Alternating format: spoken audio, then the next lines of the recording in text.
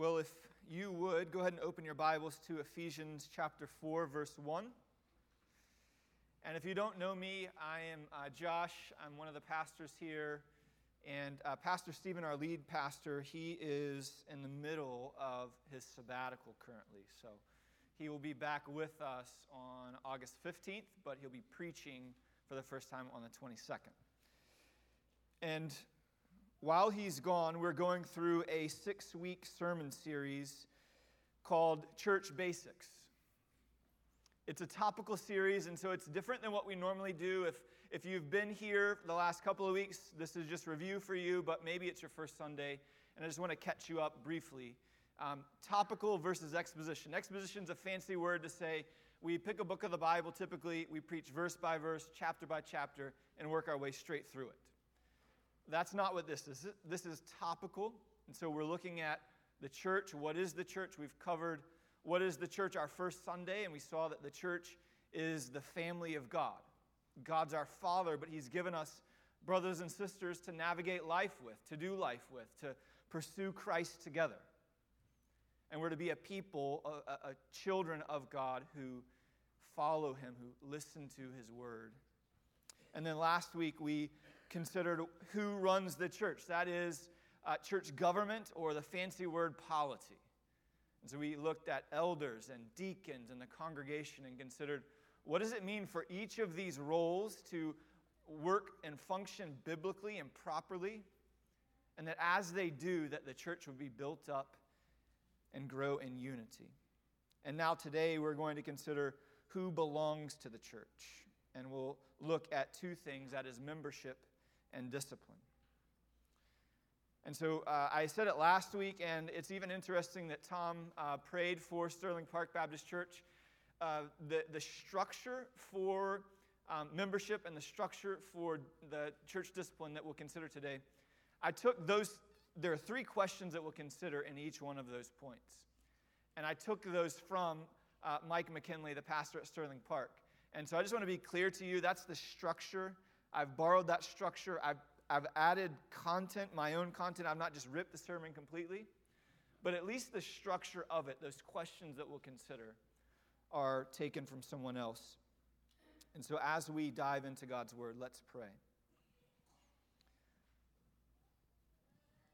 Father, we thank you for today.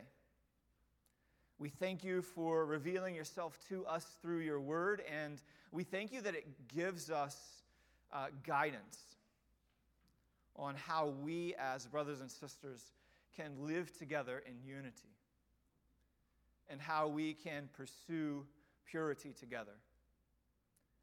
So would you help us today? Give us ears to hear your truth.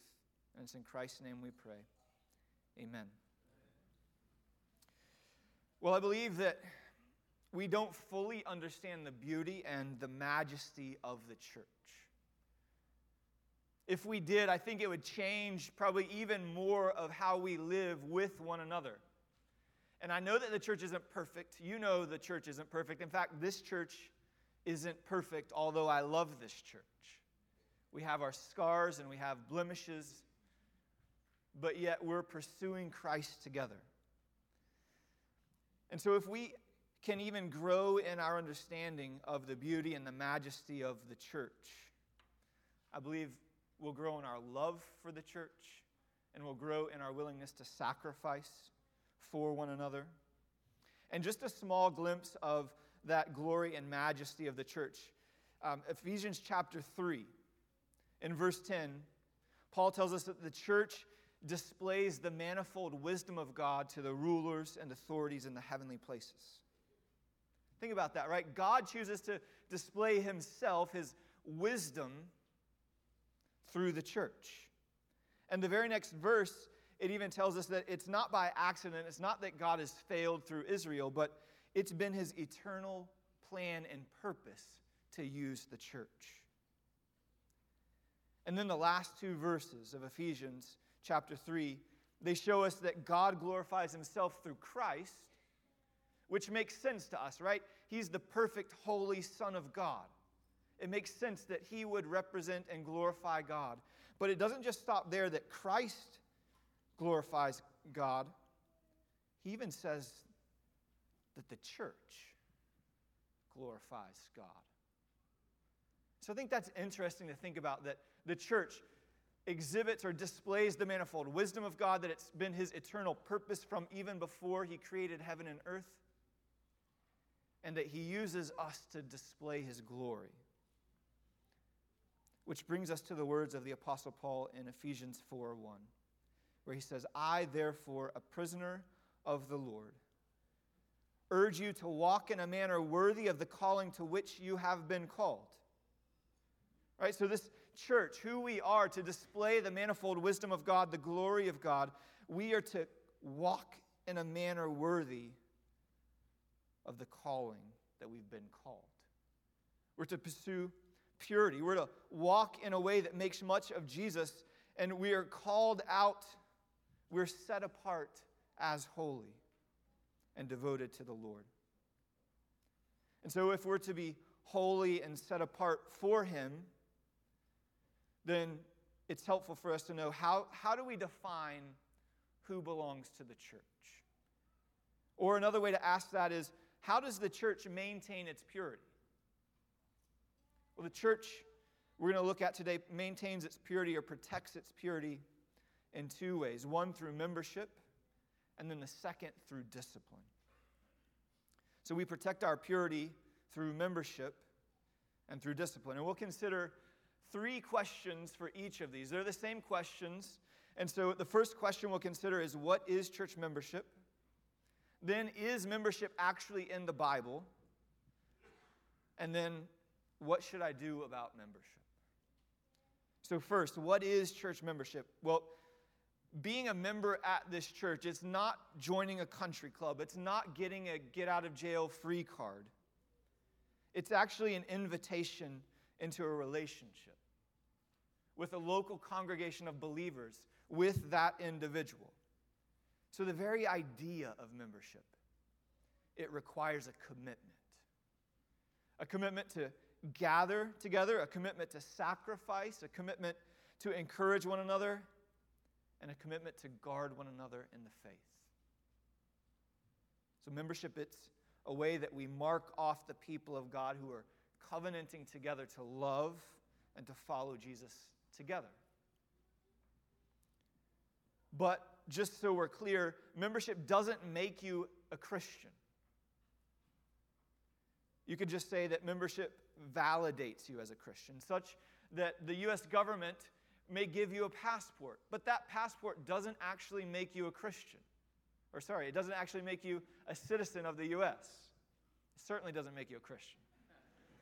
But as the government gives you a passport, they don't give you a passport and say, now you're a citizen. They give you a passport based on your citizenship, which is already true.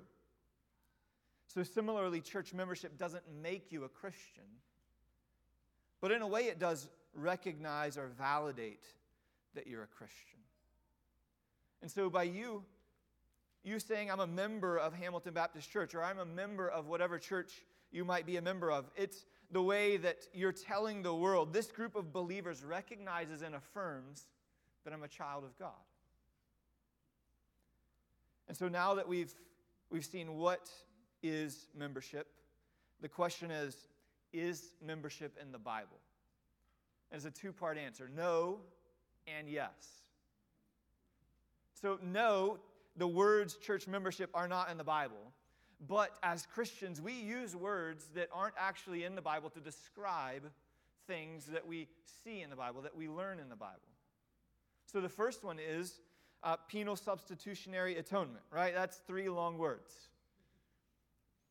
But the idea of penal substitution, those 2 words are not in the Bible together, but yet Christians believe that Christ has borne our penalty, is taken on the wrath of God for us. He was taking God's wrath in our place. He was a substitute. He bore God's wrath and took our penalty. And then the word that you probably use more than penal substitution is Trinity. Nowhere in the Bible do you see the word Trinity used. Yet Christians for hundreds, thousands of years have referred to God, the Father, Son, and Spirit as the Trinity or the triune God. And so similarly, we don't see the words church membership used in the Bible. But if we were to gather all the evidence that we read in the New Testament, we could gather it together and we would see that there is this idea of people coming together, committing to one another, covenanting together. I'm going to live for your good. I'm going to sacrifice for you. I'm going to fulfill all the one another's of Scripture for you, and you likewise for me. So here's just some of the evidence. There appears to be voting in the church. 2 Corinthians 2, verse 6 talks about there's a punishment by the majority. So there's a gathering of the people, and the majority decide they're going to exercise punishment on someone. The church is directed to take up offerings. So there's this order to these gatherings in Romans 15 and 1 Corinthians 16.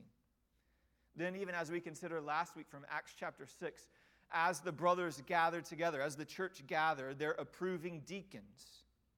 Then there's also approving of missionaries in Acts 13. As the church is gathered, fasting and worshiping God, they set aside or they appoint Paul and Barnabas as missionaries. There's a list of widows being kept in 1 Timothy chapter 5. There's even stipulations of who should actually be considered widows that should be cared for by the church. And so if they're going to keep a list of widows that should be cared for by the church, then they've got to know who's in this church. They've got to have some idea of these people belong to us. We are committed to one another. And then we'll look a little more later at this, but church discipline.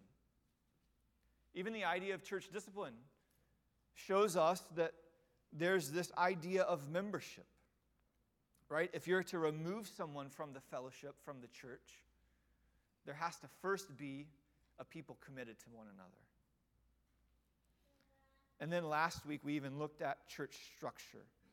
Even the way that the church is structured helps us see that there's this idea of membership. Hebrews 13:17 says, "Obey your leaders and submit to them, for they are keeping watch over your souls, as those who will give an account." So you who attend church, who are you supposed to submit to? Is it everybody who says they're a Christian leader? Not according to this passage. Are you supposed to submit to every pastor in Virginia or Northern Virginia? Not according to this passage. There's this idea that there's the people of God who have come together. We use the term membership. They've committed to one another. We're going to be under this set of leadership, these elders, these pastors. And then on the flip side, how is a pastor or an elder supposed to know who they're supposed to shepherd, who they're overseeing? Is it just anybody who comes by and decides to visit that day? Is it anybody who just decides they're going to attend 3 or 4 times over the last 6 months to a year? Is it somebody who watches online? Well, no. We get in the office oftentimes, not often, but periodically we get calls in the office from someone who calls and wants to talk to a pastor, and they want to ask one of the pastors to marry or to officiate the wedding of their son or their daughter. And they say, well, we've been coming, we've come 3 or 4 times this past year. And let's take COVID out of the situation, okay, because this has happened pre-COVID too. But we've come 3 or 4 times in the last year, and we consider you our church, our pastor. It's like, I don't know that I'm your pastor. I not talk to you. Our first conversation is today on the phone. And so I don't consider myself their pastor. And so how do your elders, your pastors, know who they're supposed to shepherd? Who they should be pouring into? It's those who have said, we're committed to this body. And we call that membership. So we've seen what is membership. We've considered, is this actually in the Bible? To which I would say, yes, it is. The idea of membership is in the Bible. And even all of these things listed out help us see how it's good for us to commit to one another, to covenant together. So, what should I do now about membership? What should you do about membership? Well, if you're here and you don't know Christ, membership ought not be the first thing you're considering, okay? Us gathering here, if you don't know Jesus, everybody gathering here, it's foolish of us to gather here if Christ has not died and been raised from the grave. And so if you're here today, maybe you've been invited by a friend and you don't know Jesus, then I want to tell you, instead of considering membership, consider first Christ, who has given his life that you might be saved from your sins and have a resurrection because he's been raised from the grave. And if you have any questions about that, if you want to know anything, ask the person that asked you to come. If you weren't asked to come and you just kind of drove by and you're like, I feel like I should go. For whatever reason you're here, if you want to talk to somebody about Christ, I would love to hang out with you, take you out for coffee, talk to you after the service today about Jesus. Because membership is meaningless and foolishness if Christ isn't yours. It's just playing games. But if you are a Christian and you're not currently a member of a church, then I want to encourage you to join a church. I think this is a wonderful church, but this isn't a plea for you to join this church. I want you to join a church, hopefully that's close to you, that preaches the Bible, that loves Christ. And so if that's Hamilton Baptist Church, great. But I can guarantee you, nobody says, man, I want to go to that church because they're teaching about church basics and church membership, right? So we've not done this sermon series to draw in thousands so that this can be your church home. We're thankful that you're here. And hopefully it's instructive. Even for us who are members here, hopefully it's instructive. But every Christian ought to be a member of a church, ought to commit to that body. But if you are a member here, then I want to encourage you, take membership more seriously. You can do that. Here are just 3 ways. 1, join a community group, right? So that people can know you, that you can know them, and that you together can help one another follow Jesus. 2nd, you can attend members' meetings. I know, like Josh just asked you if you're a member to attend a members' meeting. That's wild, but I'm asking you to do that. Right? When you hold a family meeting, if there's something going on in your family and you as the dad want to call a family meeting, you tell everybody, we're going to meet in 5 minutes on the couch in the living room, and your wife shows up and one of your kids shows up and then the other's like, yeah, Dad, I'm going to excuse myself from this. It's like, Dad just called a family meeting. You should probably be there. It's good for you. Well, we only have, the good news is we have 2 family meetings a year. Okay? August and November. So it's no surprise. There's one coming up in August. August 18th, if you're a member. Your elders expect you to be there. It's a time that you get to come and hear what's going on with our family. You're updated with what's going on so that you can know what's important to us as a church, what's going on in the life of the church. And then also a 3rd way you can take membership seriously is being involved in receiving new members. So if you're a member here and you see somebody new, welcome them. Don't be awkward. Like don't talk their ear off for 45 minutes. They're probably new here and just want to get acquainted. Like greet them, say hi, get to know them. Make them feel welcome. You could invite them over for a meal maybe if you've seen them a couple times. But then also, here's one I would love to see. If you're a member, don't all of you flood this in September, but there is an upcoming Exploring Church membership class starting September 19th. Maybe you've been here a while and you want to get to know new faces. That'd be a great place to come. Show up, get to know new members or people who are at least thinking about joining the church, and you can meet some new faces. It'd probably even be good for them to hear from you, who's been a member for a while, about why you're actually at this church, right? There's a reason. So get to know new members. Receive them. Make them feel welcome. So church membership, it's how individuals commit themselves to the church. It is how we ensure, as Hamilton Baptist Church, that we're pursuing Christ together, committed to one another. So church membership, it's one way that we pursue purity as a church. But there's another way. It's through discipline. So the same three questions we're going to work through. What is discipline? Is discipline actually in the Bible? And if so, then what should I do about it? So church discipline, just very simply, it's a process of correcting sin in the life of the congregation and its members. If you want to kind of put some buckets to this, there's formative church discipline, there's corrective church discipline, and so formative is probably not something that you think of often when you hear church discipline. Formative church discipline would be the teaching, the preaching of God's word. So when you show up in Sunday school or when we gather together, that's formative, as God's word's taught. The Spirit uses it to convict us of sin, to expose things in our life, and so that's a formative way, right? It's not actually calling out a particular sin in a particular person, but as God's word is taught, the Spirit's active and alive and shaping us as a church, as people. But then there is the corrective church discipline, where you're addressing a particular sin in a particular person.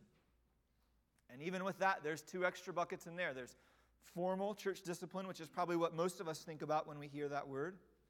And there's informal. There's person to person. Right? As you get to know somebody, you see them, the way that they treat their wife or their kids, or they speak to other people in the church, or maybe you know them through work and you see the way that they act at work. There's opportunities as we get to know each other to help each other pursue Christ, to follow him, to say, hey, I see this in you. I don't know if you see it like this, but perhaps you could follow Christ more faithfully if you change that or you stop saying these things. And then there's the more formal corrective discipline that we probably often think of, where it comes to the church. And that actually is it's like anti our culture, our society, right? Our society kind of thinks, well, sin, whatever you want to do with your life, as long as it doesn't affect me, then go for it. But that's not the way Christians think. Christians think we are ambassadors for Christ. We're ones who reflect Jesus. And so, as far as I know sin in someone else's life, I want to help them follow Jesus. I want you to help me follow Jesus. But this more formal church discipline, even within the church, it may seem foreign. It may seem like, do we really need to do that? There have been times in past years where cases have been brought before this church of discipline. And even in those cases, the elders have received questions like, do we really need to do this? Is it really necessary? And with a brokenness, we had to say yes, it really is. But it's not so that we can air people's dirty laundry. It's for a purpose. But before we even think about that, we should ask ourselves, okay, well, is this in the Bible? And there's two passages to consider. The first is Matthew 18, which was read for us by Tom earlier. And I won't read that again just for the sake of time, but the idea in that passage is that when you see kind of that informal opportunity of church discipline going to a brother or sister who may be straying from Christ in a certain area of their life, you talk to them about it. You lovingly show them their sin. And then the goal in that is not just so that you can embarrass someone. It's not just to point a finger at someone, but it even says in verse 15 that you might gain a brother. That you might reconcile them back to God, that they stop straying from him. But then if they don't listen, it says to take one or two others with you who can even establish that same thing that you've seen. And if they don't listen to that group, then it's to be told to the church. We see that in verse 17. If he refuses to listen to them, tell it to the church. And if he refuses to listen to the church, let him be to you as a Gentile and a tax collector. So the purpose of discipline is restoration. Is to see a brother and sister walking faithfully with Jesus. So that God has given the church this authority, this power to help the people of God by enacting discipline. And then a second case that you can see in the New Testament is 1 Corinthians chapter 5, verses 1 and 2. It says, "It is actually reported that there is sexual immorality among you, and of a kind that's not tolerated even among pagans. For a man has his father's wife, so a man's laying with his stepmom. And you are arrogant. Ought you not rather to mourn? Let him who has done this be removed from among you." So church discipline is evident in the New Testament. It's something that we can use as a church, informal and formal if necessary, that we might encourage faithfulness to God. And the goal is always repentance. The goal is always restoration spiritually. 1 Corinthians 5 goes on and says, "When you are assembled, when the church is together, in the name of the Lord Jesus, and my spirit is present with the power of our Lord Jesus, you, that is the church, are to deliver this man to Satan for the destruction of the flesh, so that his spirit may be saved in the day of the Lord." Discipline in all its forms is always meant to restore someone to Christ, to restore their relationship by ridding them of sin, walking with them through it. So we've seen that discipline is enacted by the church, whether individual or the church at large, and we've seen it is evident in the Bible. So now, what should I do about church discipline? Well, the answer is obvious. You should practice it. But in order to practice it, you actually have to know one another. You actually have to be committed, gathering together, meeting with one another, knowing what's going on in our lives, so that we can correct and be corrected. So again, I want to encourage us to be involved in the church, be involved in a community group. I found that's the easiest way for me to get to know people. So I want to encourage you, be involved in a community group that others can know you. You spend time with them, you discuss the Word and talk about life together. And this is good. It's God's kindness to us that He gives us the church to help us walk with Him together. We have to be willing to receive correction from someone. So Proverbs 27 verse 6 says, "Faithful are the wounds of a friend." Faithful are the wounds of a friend. Right? Like a surgeon's scalpel cuts precisely. The intent is to do good, to remove something from that person's body that's hurting them.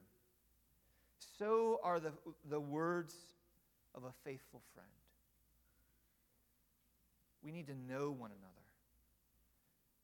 That people can speak into our lives and we can speak into their life and help each other grow in Christ's likeness. And this is a loving act. Church discipline shows love. It shows love to the person who's sinning by calling them to repent and be restored spiritually. But it shows love to the person being sinned against because we're calling the sinner to stop. But it also shows love to the church at large because it reminds us that sin should not be tolerated. And if you keep on reading in 1 Corinthians 5, it even tells us that if it's not stopped, it can spread like leaven in the whole loaf. And so church discipline, formal, informal, it is showing love to the church that it might not spread in this body. But it also shows love to the world as we, the church, seek to live faithfully before God as we seek to share the gospel, right? What's one of the biggest hindrances to people coming to Christ? Well, it's hypocrites in the church. People who say, I love Jesus, and then live however they want to. And so by us loving one another, helping each other follow Jesus faithfully, that shows the world a great love, a love that transforms us, the love of the gospel. So how do we do this as a church? Well, we do it with grace. We do it with tenderness. We do it with patience. We do it with a firmness, all to expose sin and call someone to repentance. And we walk alongside one another. We don't just correct it and then walk away. We walk with people through the muck and the mire of sin because they need it. And guess what? You probably will need it one day too. And so you need people in your life that are committed, that no matter what's going on in your life, they're going to help you follow Jesus. Whether it's a short road or a long road, that we would follow Jesus. And so we do it with a soberness, never rejoicing. And we do it always praying for repentance. In an article that was published in 2017, this lady kind of chronicles briefly her journey through church discipline. She was disciplined by her church, and 5 years later, she comes to see God's work and his love and care for her through that. And here are her words. Looking back, biblical church discipline had reflected God's holiness, and it was the beauty of his holiness that drew me back. True love shown through unwavering faithfulness to his word proved irresistible, gleaming, bright, like a jewel in the fog. So God's people, living according to God's word, believing God's word, and practicing discipline according to his word, it displays the beauty of his holiness to everybody who sees. So we must be a church that protects our purity through membership and through discipline. Every believer is called to be committed to a church. And every church is called to practice church discipline. And that's that God may continue to shape his people and put them on display for the world to see his holiness, his beauty, his majesty. And so may God continue to form Hamilton Baptist Church into a church that protects its purity and its witness through membership and discipline. Let's go now to our Father.